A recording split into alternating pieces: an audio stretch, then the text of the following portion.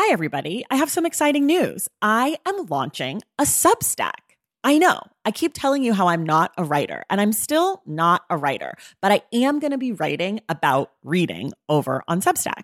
The Substack is called Unstacked, and you can find it at tracykhomas.substack.com. There will be free options every Friday. There'll be a bunch of weekly roundups, announcements, all the shit I'm into. And then if you want to upgrade yourself to the paid subscription, I'm going to have author interviews, bonus episodes, anticipated reads, book pairings, community chats, all sorts of stuff. So if that sounds like something you'd be into, go to tracykhomas.substack.com and join Unstacked. And of course, I've got a special offer for you. If you go to tracykhomas.substack.com/thestacks10, you get 10% off your first year membership of Unstacked. You have from now until April 4th to redeem. Again, that's tracykhomas.substack.com/thestacks10 for 10% off Unstacked. Okay, that's enough. Let's listen to this episode.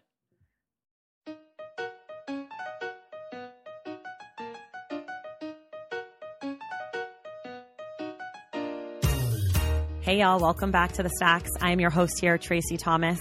This week's episode, I am joined by Vella Lovell, actress from Crazy Ex-Girlfriend and The Big Sick, and we're discussing our Stacks book club pick, New Boy by Tracy Chevalier. This book is a retelling of William Shakespeare's Othello. Before we dive in, I have a few little housekeeping notes, and then I want to let you know about something new that we're doing here at The Stacks. Subscribe to this podcast wherever you get your podcasts, please. We appreciate it. Make sure you don't miss an episode. It's a great thing. Just click subscribe wherever you listen. If you're listening to us through iTunes, please rate and review the show. It's a simple step, and it goes a really long way to helping us get the word out about The Stacks. So when you're done listening, or right now while you're listening to this, just go rate and review. It's super easy, and we love you for it. Now, here's the new exciting thing that we're doing at The Stacks. We are launching our Patreon page. Patreon is a website that allows listeners, supporters of artists to contribute to the work that's being made. The deal is that you support us and we contribute some exclusive, awesome perks to our patrons only. The first thing is we're calling patrons from now on the Stacks Pack. So anybody who contributes any monetary donation to this show, you're part of the Stacks Pack. Welcome. You're awesome. What I'm asking for is any amount of money that you are able to give to help me so that I can keep the lights on here, so that I can host the website, I can reach out to organizations, I can spend a little more time making this show everything that you guys want it to be. By contributing, you're also saying I support independent artists and content that's important to me, content that talks about literacy, reading, education, and also facts, right? Information. So if you believe in what we're doing here, I would greatly appreciate you pledging a little money to become part of the Stacks Pack. In order to do that, you just go to www.patreon.com/thestacks. Patreon is spelled patreon.com/thestacks. And I, of course, have put a link in there for you for the show notes. So if you're able to contribute a little bit, as little as $1 a month, I'm serious, you get some awesome perks. You get access to a private Stacks Pack feed. You get shout outs on social media. You get your name read on air. You get recognition, access, information, a little bit ahead of the rest of the pack, right?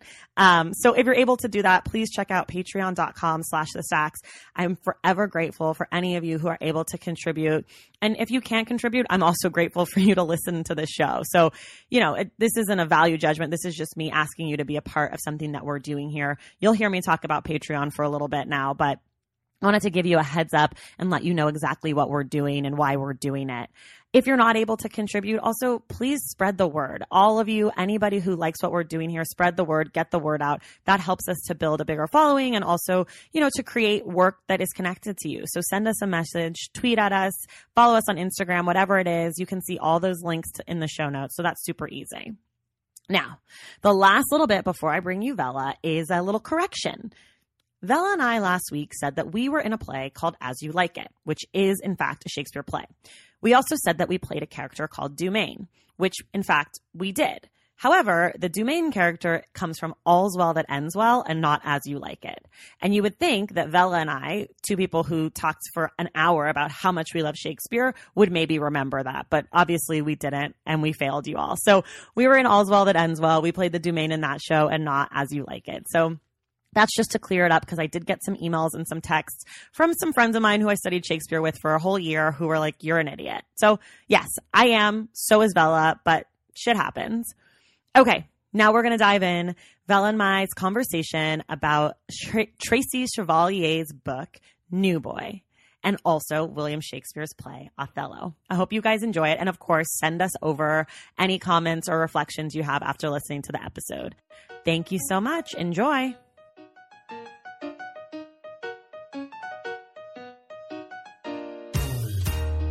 Okay, y'all, we are back on the Stacks. I am Tracy Thomas, and I am joined again by actress Vella Lovell. This week is our Stacks book club conversation, and we are talking about New Boy by Tracy Chevalier.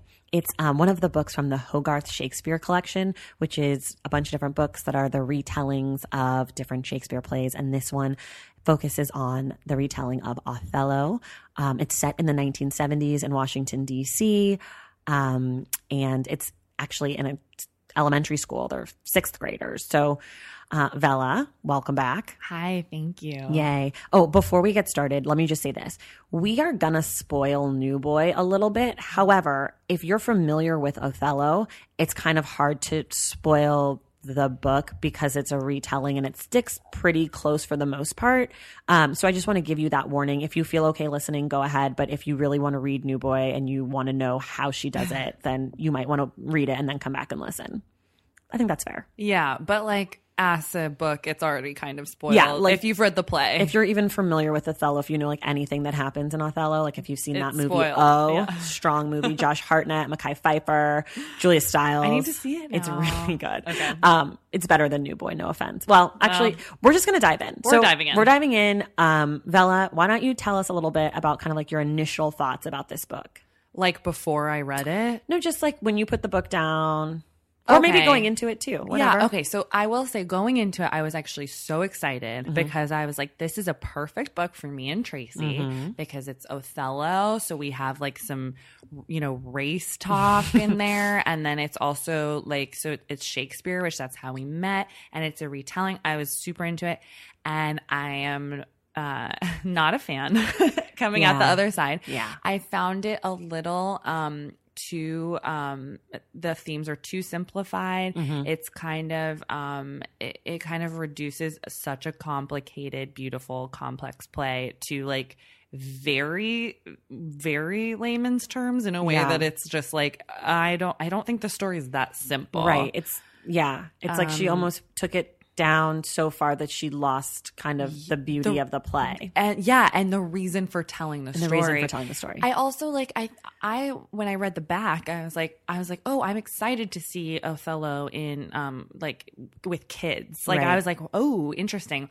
But then I was like, oh, maybe I don't know if it's maybe just not a story for kids or it's just this way. It doesn't hold. Right. So one of the things that Tracy Chevalier does, which is a very strong choice. I'm going to put it that way. She tells the story of Othello, of New Boy in one school day. Right. Which I like. I did like. It's just quick. It's very quick. When you think about the play Othello, I think one of the things that you think about is kind of like time passing and like jealousy building. Right. And to think that like children are so basically you have to make the assumption that children are so emotional that they would be willing to, die for something in the course of a school day. It's not even a full 24 hours. It's like literally from 8 a.m. to like 3 p.m. Like it's like a school day. Post lunch. Right. It's like the end of the school day, So I think that honestly might be one of like the biggest disservices that she does to herself because you're really being forced to suspend your disbelief in a way that even Shakespeare doesn't ask you to do. Right. And like, it's also like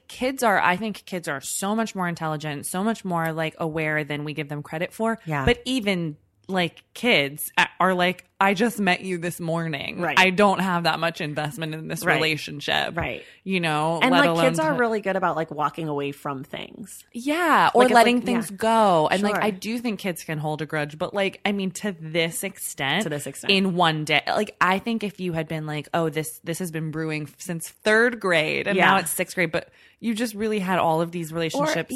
Or even a month. Like, I just think the one day is just like it's too fast. It just rushes everything for no reason. There's nothing in the story that like needs to be in a day. If it had been a week or a month or a school year or whatever, it would have been fine. Because you're already kind of taking the emotions from adults with, you know, sex and like jealousy and all that stuff. You're reducing it to kids, which I think is not a bad thing, but you're already changing that up and then you're going to truncate time. And it's like, it just feels so unrealistic. Right. And one of the things so just for full disclosure, I recently reread Othello just to be able to have this conversation because I did want to be able to compare. And I know Vella has read Othello. I did not. But you've read it. I've read it, but it's been a minute. It's okay.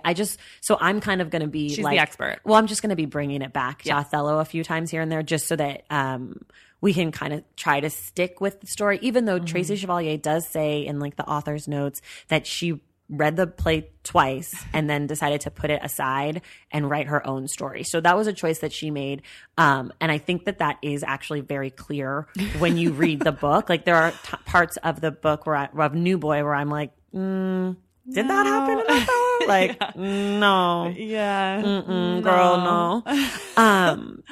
So I think that the thing that stuck out for me most was the lack of subtlety in the racism in New Boy. Yes. And you brought up a really good point as we were just preparing to jump into this conversation, which was that in Othello, they really don't say expressly that they hate him because he is a Moor or a black guy. They kind of like dance around it, which I think is true. I think that to how people are generally racist. I do too, because life, everyone is always like, "I'm not a racist, but I don't trust that guy because X, his Y, hoodie." Right, and it's all these subtle ways where people don't actually want to take accountability for having these snap judgments that are based in fear. But like, and that's what's so great about the play is like it's about other things and this theme of him being a Moor keeps coming up. Right. And like that Iago has felt Iago is the villain in the Shakespeare play. The character in the book is called Ian. So we're going to try to use both their characters' names in the book and then the characters' names in the play for distinction. I mean, I think Ian is short for Iago, yes, right? of course, right. You know, the great Shakespearean name, Ian. Ian, like Ian McKellen.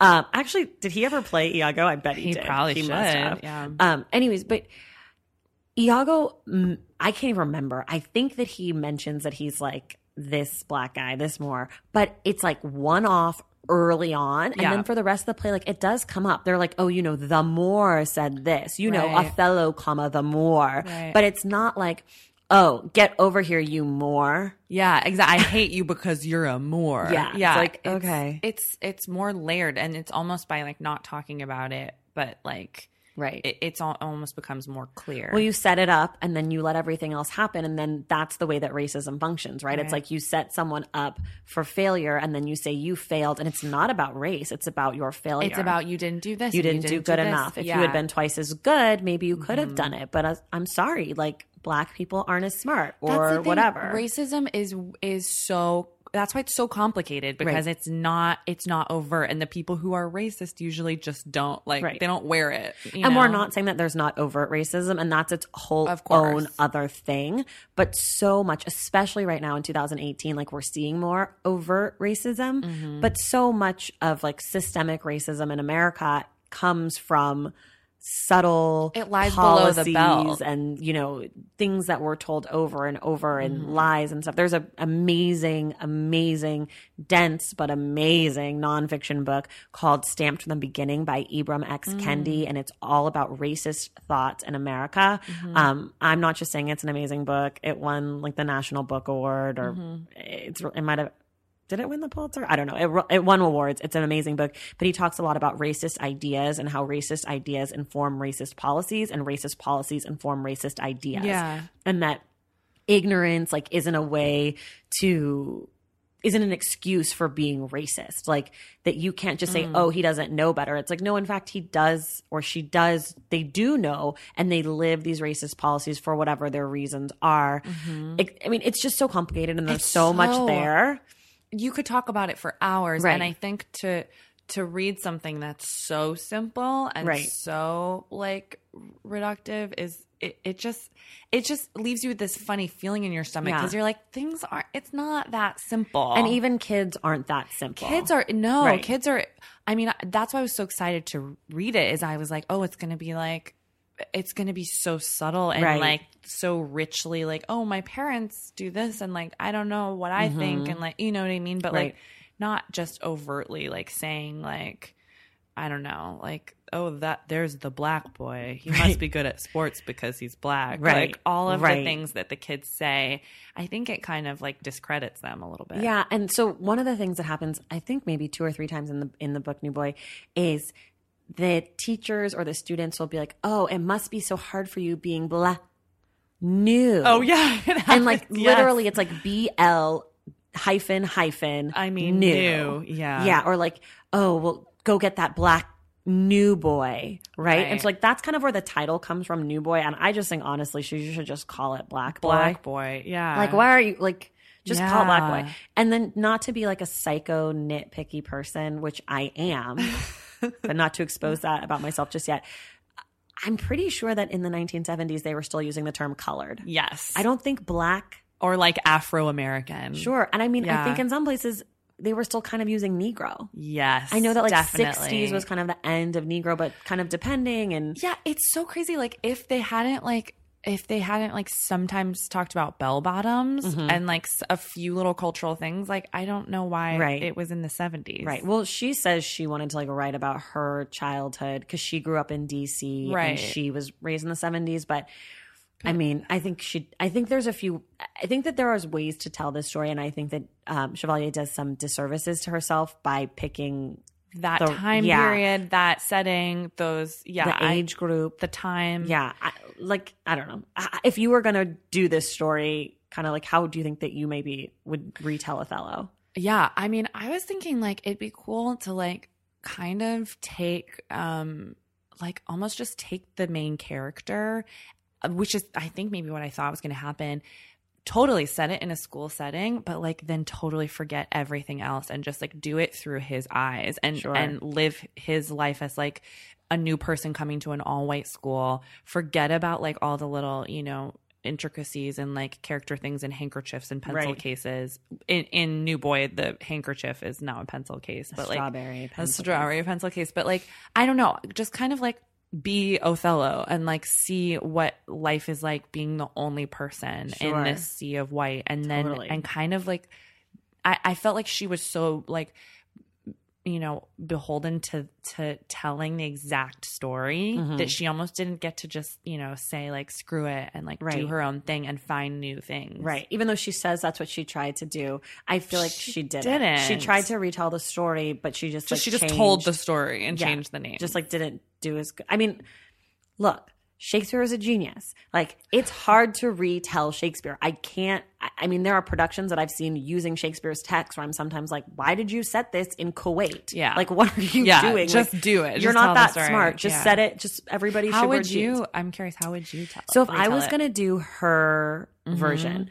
the first thing that I would do is I would not make the Othello character Osei, or they call him O. I would not make him from Ghana. I would make it like a rich white school in Chicago. And he gets bussed in from like a poor neighborhood in like the south side of Chicago. And I would make it so that it was like late 80s, early 90s, kind of like when the whole crack epidemic and like, love it. You know, because then you have that like racism of like, oh, does your mom do crack? Yeah. Like, and I wouldn't make him the son of a diplomat. I would just make him like a smart kid. Yeah. And because like one of the things that happens in the play Othello is that Othello is the lieutenant, or like he's in charge of this part of the army. He's starting at such a high place. Yeah. So I like, maybe he's like an honor student, right? And like instead of all the teachers being like, who's this black or new boy, I would make him be like excited. Like, oh, we're bringing in diversity. We're so excited. And so then that gives a reason for the Iago character to be like jealous and to feel like he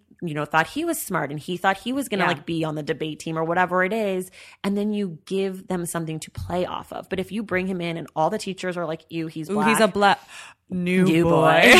And all the students are like, I've never seen a real life black person. And like, he's coming in as like already the bottom of the totem pole. There's nowhere for him to fall. And there's no reason to want to bring him down. Because in this story, it would just be like, oh, there's a black kid. Like, let's not talk to him. Right. Like there's no reason for him to get involved with anybody. Like he's already like so on the bottom when he comes in that it's just kind of you don't understand. You really don't understand. Or maybe you bring him in and he's like, they're in high school, or maybe it's in college and he's like the recruit, like the star quarterback guy of another school. I think that's what they do in the O movie. Oh, and O, okay. But you give him a reason to be people to be excited about him, which then gives Iago a reason to not be excited about him, to feel like he's been usurped. Right. If you want to be Shakespearean. Usurped. Other than just overt racism of I don't like him because he's black. He must go down. Because that's what it ended up feeling like in New Boy. And so it felt just like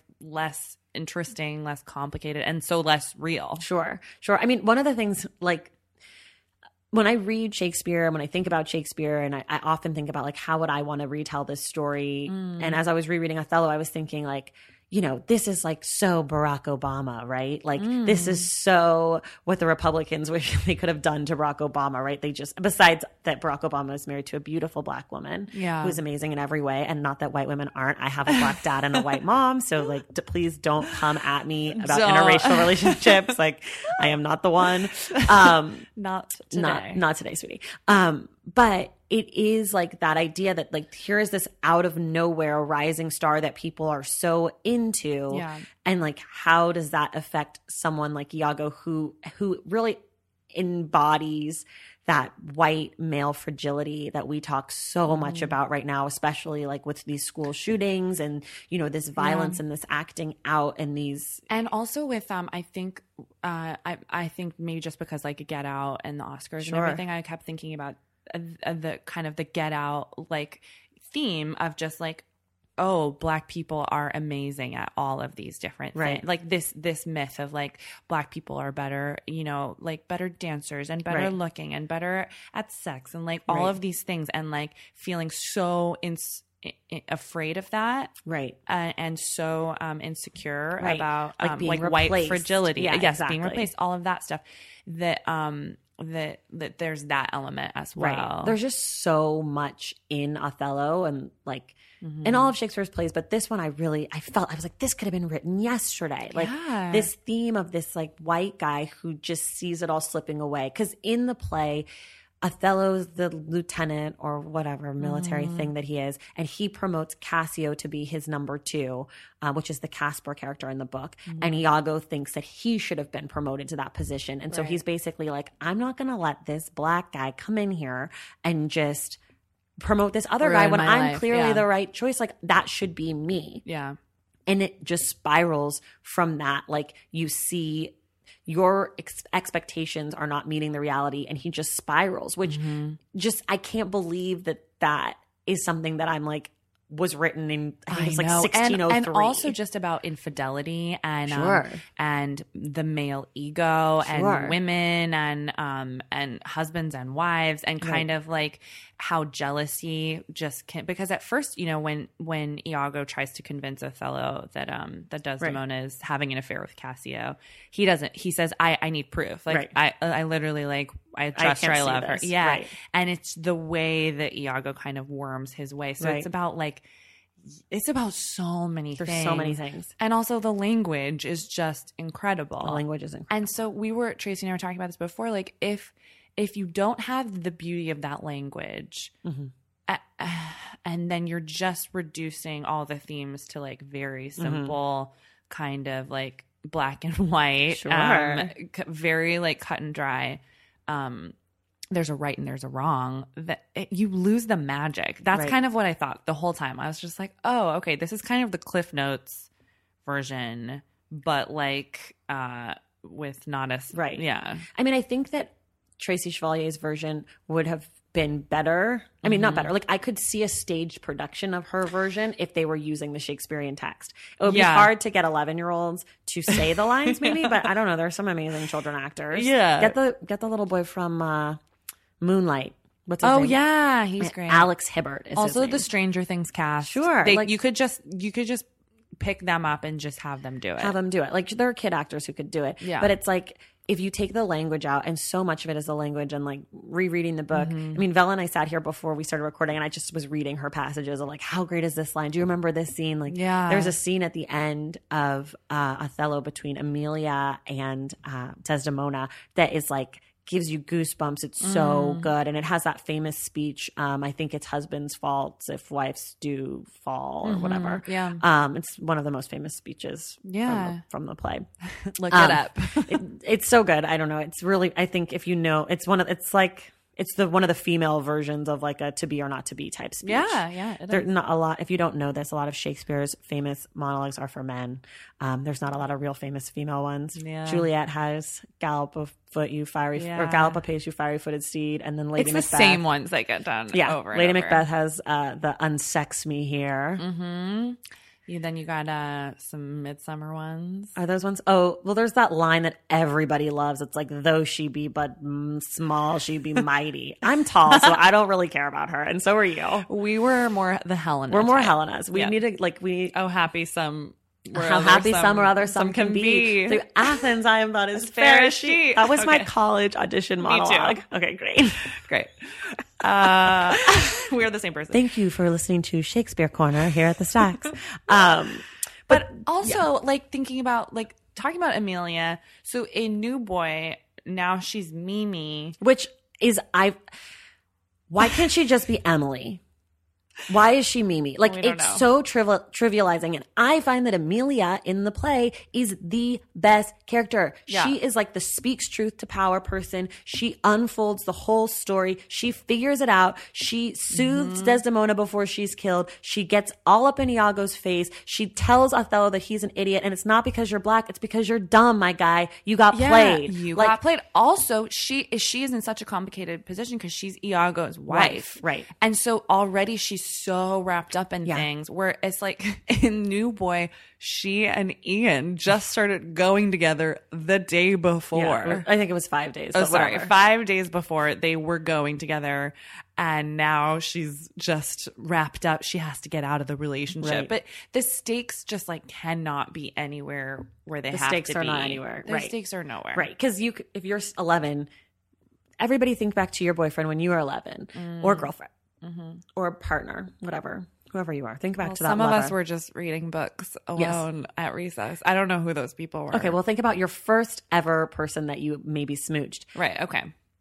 Like, do you even care about that person anymore? I'm having a hard time remembering his last name. Yeah. I remember the first name, that's all. The point being, like, there's no stakes in an 11-year-old's relationship. No. That doesn't mean that 11-year-olds don't feel great things. Right. But it's very easy to get out of a situation when you're 11. Even though you might feel in the moment that it was challenging, there's also like, okay, great. Yeah, I gotta eat lunch now. Yes, exactly. Let's move on. Like, and that's not to say that there aren't things that happen to 11-year-olds that aren't high stakes, and those things I would love to hear a play about. But I think that she could have.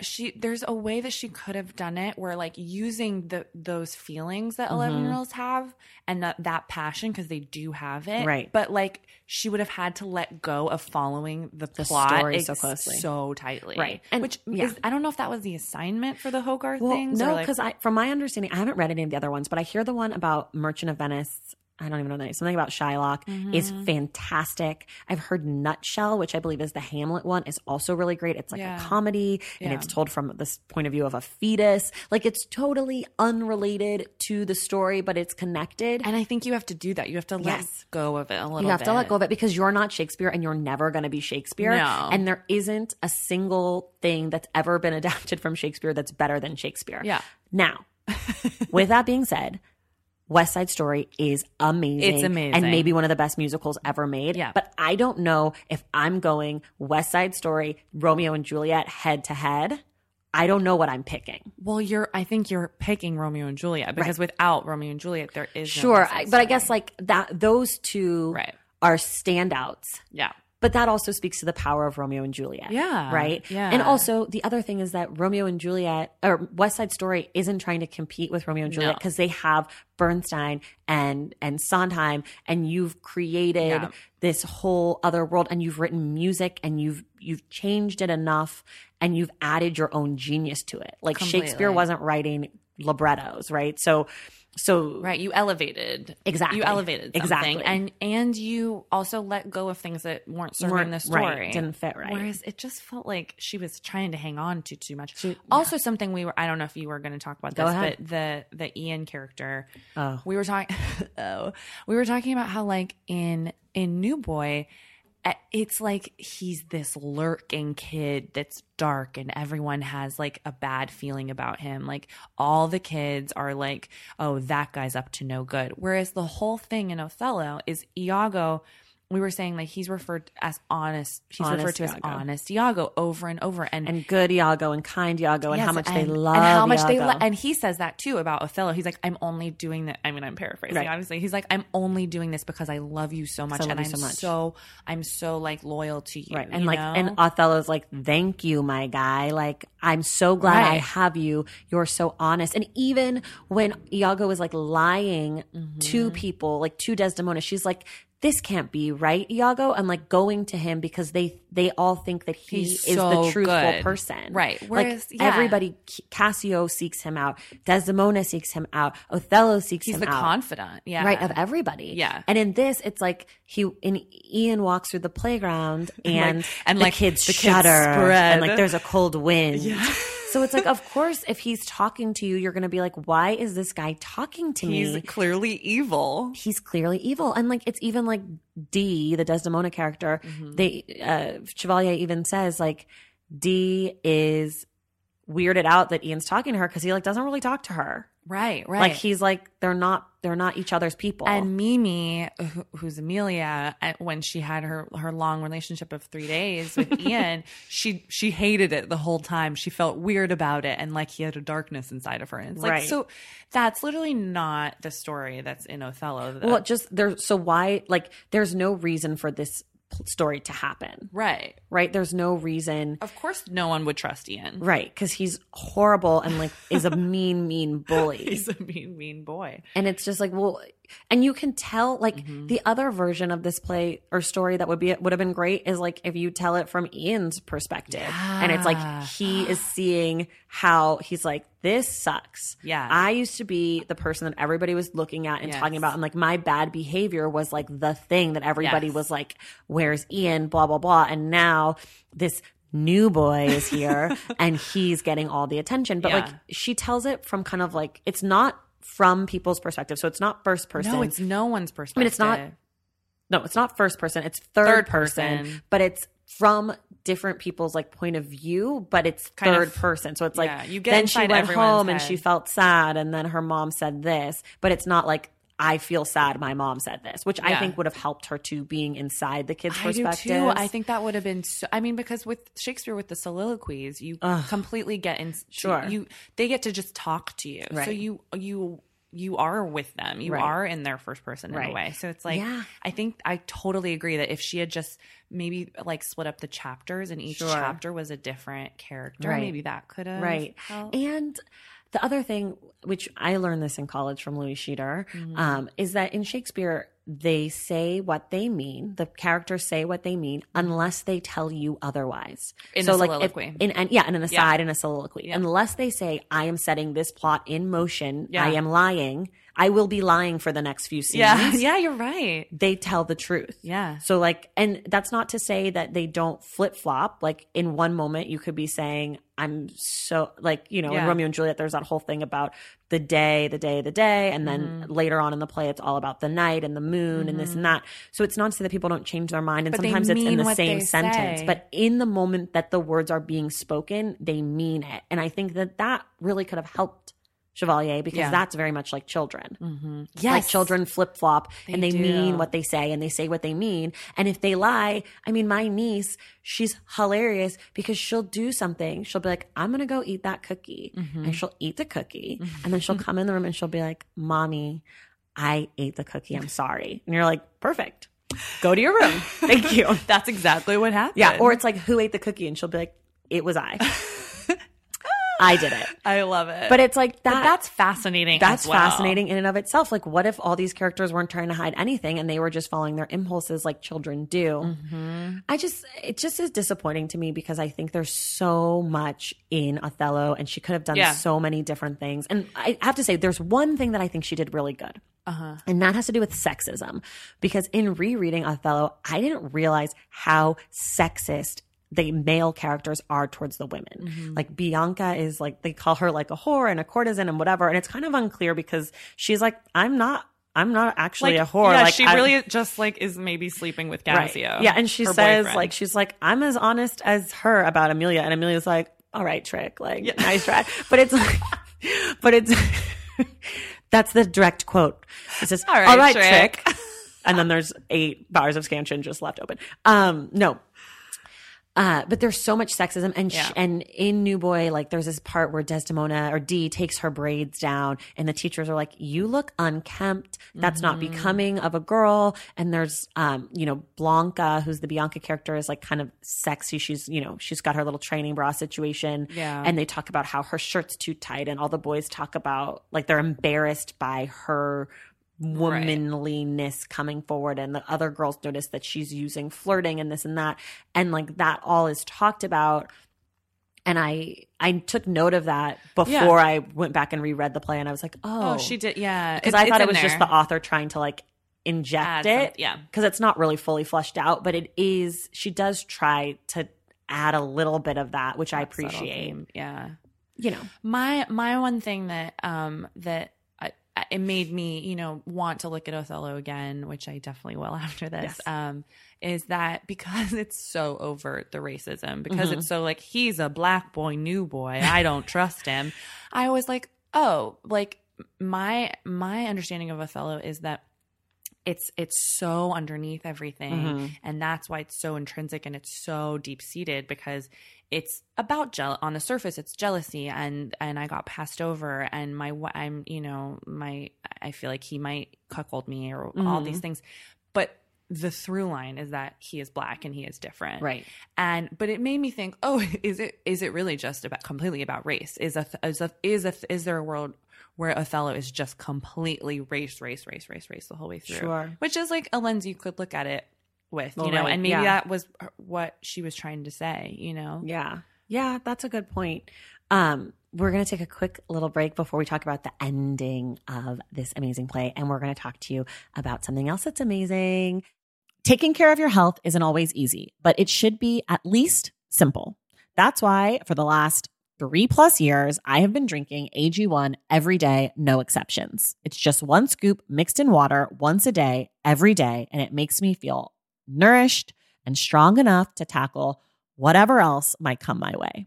That's because each serving of AG1 delivers my daily dose of vitamins, minerals, pre- and probiotics, and a lot more. It's a powerful, healthy habit that's also powerfully simple. The nutritional insurance that AG1 provides has been vital to keeping me productive and focused. It helps me cover my bases in just about the time it takes to fill a glass of water, scoop in 1 scoop of AG1, and then drink it. So I don't know, 75 seconds? With the perfect mix of vitamins, probiotics, and nutrients from Whole Foods, I'm not stuck trying to assemble it all by myself, which would have considerably worse results. AG1 saves me all the time and hassle, and it has made such a difference in my overall mood and especially my gut health, among many other things. But don't take my word for it. Go ahead and try AG1. Let me know what you think. Whether you notice you're needing more nutrient support than you're used to, or you just need an edge for a tough workout, AG1 can be the ticket. If there's one product I had to recommend to elevate your health, it's AG1, and that's why I've partnered with them for so long. If you want to take ownership of your health, start with AG1. Try AG1 and get a free 1-year supply of vitamin D3, K2, and 5 free AG1 travel packs with your first purchase exclusively at drinkag1.com/thestacks. That's drinkag1.com/thestacks. Check it out. If debit is your go-to card, Discover thinks it's time you get rewarded too. So, check out Discover Cashback Debit, a game-changing checking account with cash back on everyday debit card purchases. That's right, cashback isn't just for credit cards anymore. Whether it's a movie date, flea market find, or midday latte, you can start earning cash back. And did I mention there are no fees, period? Check out transaction eligibility and terms at discover.com/cashbackdebit. Discover Bank, member FDIC. Hey, it's Kaylee Cuoco for Priceline. Ready to go to your happy place for a happy price? Well, why didn't you say so? Just download the Priceline app right now and save up to 60% on hotels. So whether it's Cousin Kevin's Kazoo Concert in Kansas City, go Kevin, or Becky's Bachelorette Bash in Bermuda, you never have to miss a trip ever again. So download the Priceline app today. Your savings are waiting. Go to your happy place for a happy price. Go to your happy price, Priceline. Also, I actually found there's an audiobook version of Othello the play that is a staged reading. And I believe it's I'm going to look it up because I'm going to fuck this up Ian so bad. McKellen, sir? No, I think it's the other one. And The other Ian. Hold on. Patrick Stewart. I don't know. It's more recent. It's younger. You can hear me typing like really fast. God, I can't find it. I hate myself. I should have been more prepared. That's so cool. I'm sure it's easy to find. It's like Michael Oyelowo, and like it's really cool. David Oyelowo? Yeah, or David Tracy. That's so yeah, cool. it's like actors doing it. And that is it's Daniel Craig, David Oyelowo. It's like a production that they turned into it's the Sam Gold's production at New York Theater Workshop. Exactly. Last year. That is so cool because what we were talking about last week in the episode was about how it can be intimidating to read Shakespeare. Yeah. And that actually it's really helpful to envision it and hear it out loud. And so that's kind of a perfect way to do that. Yeah. So check out that audiobook version if you are a little intimidated about reading Shakespeare, because, you know, hearing people do it is really great. And I'm looking at pictures right now of this production, and it's set in the military fully, which is how Othello is set. They're like in army clothes and stuff. Anyways, check it out. Audible, free download, free 30-day trial. Enjoy your life. Okay. Vella, we're going to talk about the ending of both the book and the play, because the ending in the play gave me goosebumps when I was rereading it, and I had like tears in my eyes, and I was sitting there being like, I forgot how good this play was. Like this Act 4 and Act 5 of William Shakespeare Othello is top notch. Like it's top notch. On fire. It's top notch. It's everything coming to a head. Everything coming together, and it's all unfolding, and you're like, stop. It's that feeling of like, you've seen the Romeo and Juliet with Leonardo DiCaprio. Of course. Everyone. If you have, honestly, if you've not seen that, stop listening to us right now. Go watch that film and then come back, because you are missing everything. It's so good. It's so good. solid. But at the end of that, when Juliet like wakes up from her fake death and he's like dead. Yeah. Spoiler alert for R&J. Oh, sorry. Romeo and Juliet. It's a tragedy. People die. Oh my God. Is that right? She wakes up second. Yeah.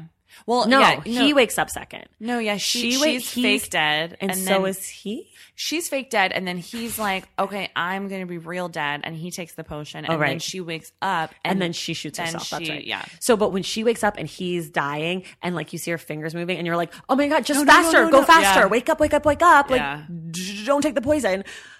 That's kind of how the unfolding of Othello felt when I was reading it. I was like, just like, can you just listen to her for like 2 seconds, Othello? Like, can you just like, listen? Yeah, because the whole thing with Othello is like, if they were just one step ahead, right? If they could communicate just a little bit faster, so easy to unravel this situation that Iago has set up. Right, exactly. Like it's so easy. So in New Boy though, she strays from the story. And again, as she strays, I think the theme of this episode is don't stray from the story when the story is Shakespeare. It's so good. Because you're leaving out things that make it make sense. So for example, in the play, Roderigo, who is the Rod character in the book and is like Iago's pal, who Iago thinks is an idiot, and he is. Iago basically... Gotta back up a little bit more. Othello tells Iago to kill Cassio Iago then passes that off to Rodrigo. Rodrigo goes to kill Cassio. Neither of them die when they get in this fight. And behind everyone's back, like no one can see because it's dark, Iago then goes and actually kills Rodrigo. So Iago's first death, like the first death in the play, is Iago killing his quote-unquote right-hand man. And also literally leg stabbing, like slicing open Cassio's leg, like trying to wound him further because he realizes that if he gets caught, that it's all over because he has these two people that he's been playing. Yeah. So in the book, there's no Iago or Ian doesn't actually do anything to either person. To Rod. Yeah. Well, and to like Rod or to Casper. Casper has been suspended. Has been suspended for a fight earlier, which With does Rod. mirror an earlier fight in Othello. There's two fights between Rodrigo and Cassio in Othello. Right. The second one ending in Iago killing Rodrigo. But isn't the first one when Iago like convinces him to drink Cassio? Yes. And that's the first fight, which is how that starts everything.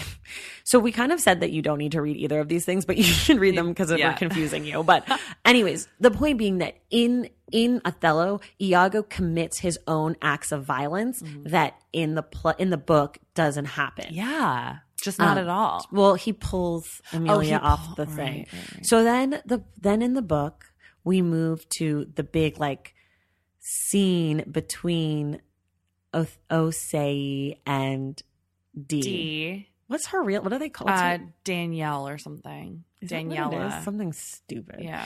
No, if your name is Danielle, it's not stupid. I just think Desdemona is so great. Like, I think Danielle and Daniela are both lovely names. I just mean, just like Ian is like stupid for Iago. Right. You know what I'm saying? It's a solid name. They're lovely names. They're all of lovely them. names. Mimi is actually a really cute name. I just is. think like it trivializes Amelia, which is like such. It's so you have like all those syllables too in the verse. It's just good. Yeah. Anyways, so Othello or Osei and D, they are together on top of this play structure, and O is like going to tell her off, kind of. And in the play, in this scene. It's a little more dramatic. He actually smothers her with a pillow until she's dead. Well, she's almost dead. And then Amelia walks Then Amelia in. comes in. Then Desdemona's like, this guy killed me. Yeah. And she's like, no. And she's like, yes. No. Oh, right. First she's like, she says, remember that he. First she says, no. First she says, nobody killed me. It was an accident or something like that. And then she says, this guy killed me. Anyways. So it starts to unravel in this way. But the thing that's really important here is that Desdemona dies in Othello. Yeah. And what happens in New Boy? Well, Osei calls her a whore, and then she runs away. But she runs away. Really comparable things. Sure. Totally. Well, something that irreversible. Calling someone a whore is as irreversible as death is what we're being asked to believe. Yeah, they're pretty much the same thing. And stakes are up so there. High. Yeah. And sure, we're kind of making a joke of that because if that was all that happened in the ending of the book and like that those were the highest possible stakes, it would be fine. But then Amelia or Mimi comes over and she's like, "Why did you do that?" And O's like, because she gave so-and-so my pencil case, Casper my pencil case. And Mimi's like, no, I gave that to Ian, and he's like, wait, what? And as she's getting ready to like finish telling the story, Ian yanks her off the play structure and paralyzes her. And then she can't move her body, and blood is like spilling out. So what's confusing for both Bella and I, if you can't tell, is how come Desdemona, who gets killed, is just getting called a whore, and Mimi is all of a sudden being destroyed. However, in the play, Amelia is killed. So Desdemona and Amelia get killed in the play, but in this, it's like, meh. Mimi's paralyzed, and Desdemona went home early. Yeah, went home early. It was actually after school, so she just went home at a normal time. But, and was maybe being crying. called a whore by her boyfriend of 4 hours, who said that they went all the way. Yeah. Oh, right. Yeah. He says we went all the way because all white girls want this D. Yeah. Which, yeah. Also, we should talk about, well, I don't know. I partly was like, I think writers should obviously write about experiences that they have not had. Hold on. We have to finish. We have to finish that. We have to finish the end. Okay. Here's the last thing that happens. Okay. So in Othello kills himself. Yeah. Dead. By his own sword. because he's so devastated because Amelia has been like, this is what happened. Iago did this. Iago's like, stop talking. She's like, no, I'm a finish. Yeah. And then she keeps going. And then eventually Iago stabs and kills his own wife so that she'll shut up. And then Othello is so distraught and like realizes that he's trapped and like he has committed the ultimate black man sin, which is to lash out against a white woman, right? Ideally. I mean, that's me putting a little bit of more modern time on it, but either way. Yeah. So he kills himself. In this book, what ends up happening is the racist teacher, Brabantio, or Mr. Brabant, comes in and he says, nigger, which like we've already been building towards this the whole book. Like he might as well have just called him nigger from the jump. But anyways, so he does that. And then, does a black power salute, like a fist in the air, like John Carlos and Tommy Smith, and then dives off the play structure and it blacks out. So we're led to believe that he commits suicide by black power gesture via on the playground. On the recess playground. Right.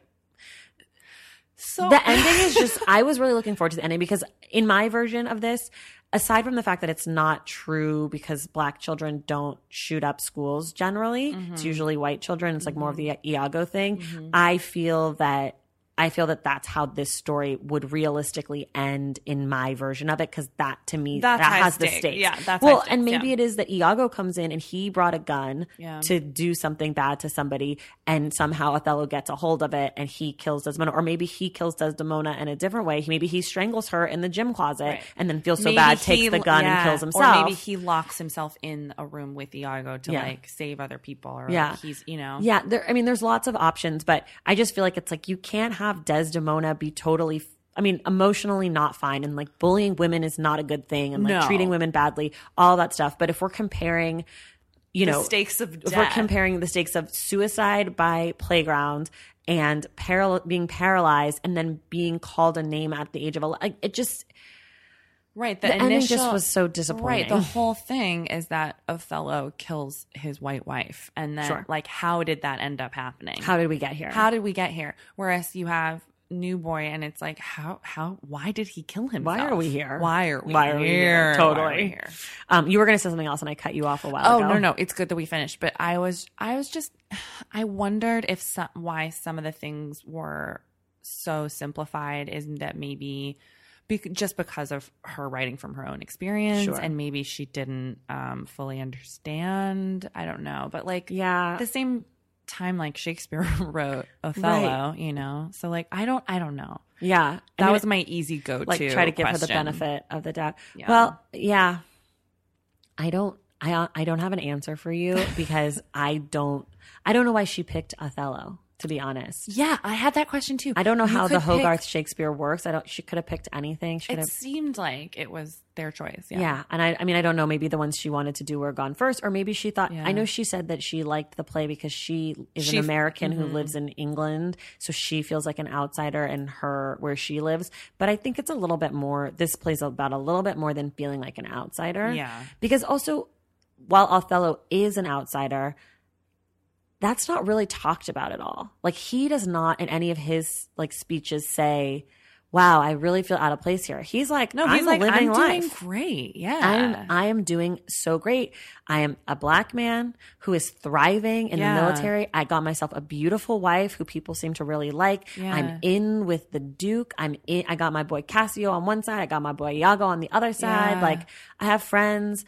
I've conquered all this stuff. And it's a theme that you're right. She just kind of missed. I think took it. I think if I was gonna simplify, the biggest miss in the whole thing is that she doesn't place Othello high enough to have a fall, and she doesn't place Iago low enough to have something to be trying to rise to. Very well said. I think for me that pretty much sums it up. Yeah. I don't have anything else really to say about the book. I will say this: if you've yet to read this book, I know we kind of just bashed it, which as you get to know me, that's something that I love to do. Mm-hmm. I love to tear apart art. I find it to be more enjoyable. Like, if I see something that I really like, I'm like, that was good. But like, I can find fault in just about anything because I went to school to study art. And so when you study art, you learn how to talk about and give criticism. And that's not to say that I didn't enjoy it. No. And that's not to say that like my favorite musical isn't Chorus Line, which is like, There's some flaws there.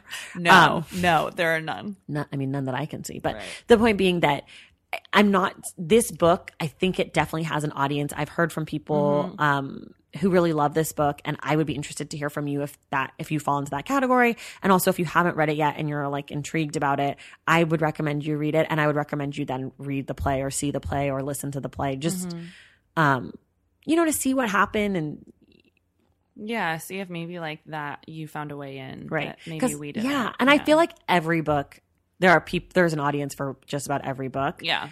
This book just wasn't for me. I think also you and I come into this with so much like love and understanding for Shakespeare that it's harder. I was thinking, I was like, maybe if like I was like 14 or something. Yeah, I thought this book was YA about halfway through, but it's not. It's not. But like I was thinking like maybe if this was my first introduction to the play, it could be like an interesting way in. Sure. Because like I hated Taming of the Shrew, and then I saw 10 Things I Hate About You. And then I was like, maybe this play's good. Let me give it another chance. And then I was in it, and then I still didn't like it that much, but I understood it better. Yeah. Do you have anything else that you want to add or say that we didn't talk about? No, I mean, I'm glad to have read it. It was me too. I feel like I've never regretted reading a book. Me neither. Ever. So I'm really glad we read it. I'm glad we explored it, and it did make me want to reread Othello. So do it. It's a win-win. Othello's so good, you guys. Everybody talks about how good Shakespeare is, and some of it's really good, and then some of them aren't that good. Like some of them are fine, but Othello's like actually that good. Yeah. Like Othello is giving me Richard III, Romeo and Juliet, Macbeth levels, Winter's Tale, jealousy. Winter's Tale. It kind of has all of these themes. It has a lot of the other plays kind of wrapped up in it. Okay. That's it from us. We will be back next week. The World Cup starts. So I'm actually going to be back with Erin Dolores, who is from Black Arrow FC, which is a lifestyle brand that deals with Black culture and soccer culture, and that in that intersection. So he and I are going to be talking next week, and then the following week we're going to be talking about a book called How Soccer Explains the World, and we're going to be talking a lot about Blackness in soccer. So I'm very excited. Listen to that. And thank you, Vella, so much for being here. You're the best. Thank you so much for having me. And I will link to all of Vella's social media and all her movies and shows and stuff, so you can find her and follow her and love her and just become obsessed with her like the rest of us. All right, you guys, thank you so much. We will see you next Wednesday. And until then, enjoy your reading. Okay, y'all, that does it for us this week here at The Stacks. Thank you again to Vella Lovell for coming on the show, and thank you to all of you for listening. Please make sure you're subscribed to The Stacks wherever you get your podcasts. For those of you who listen through iTunes, please rate and review the show. It really goes a long way to helping us get the word out. As I mentioned at the top of the show, we just launched our Patreon page today. Go to www.patreon.com/thestacks to find out how you can be part of the Stacks Pack and get those extra special perks for all of our supporters. The Stacks graphic designer is Robin McCrite. Our theme music comes from Tigirigis, and the show was created and produced by me, Tracy Thomas. Thank you so much, and I'll see you in the Stacks.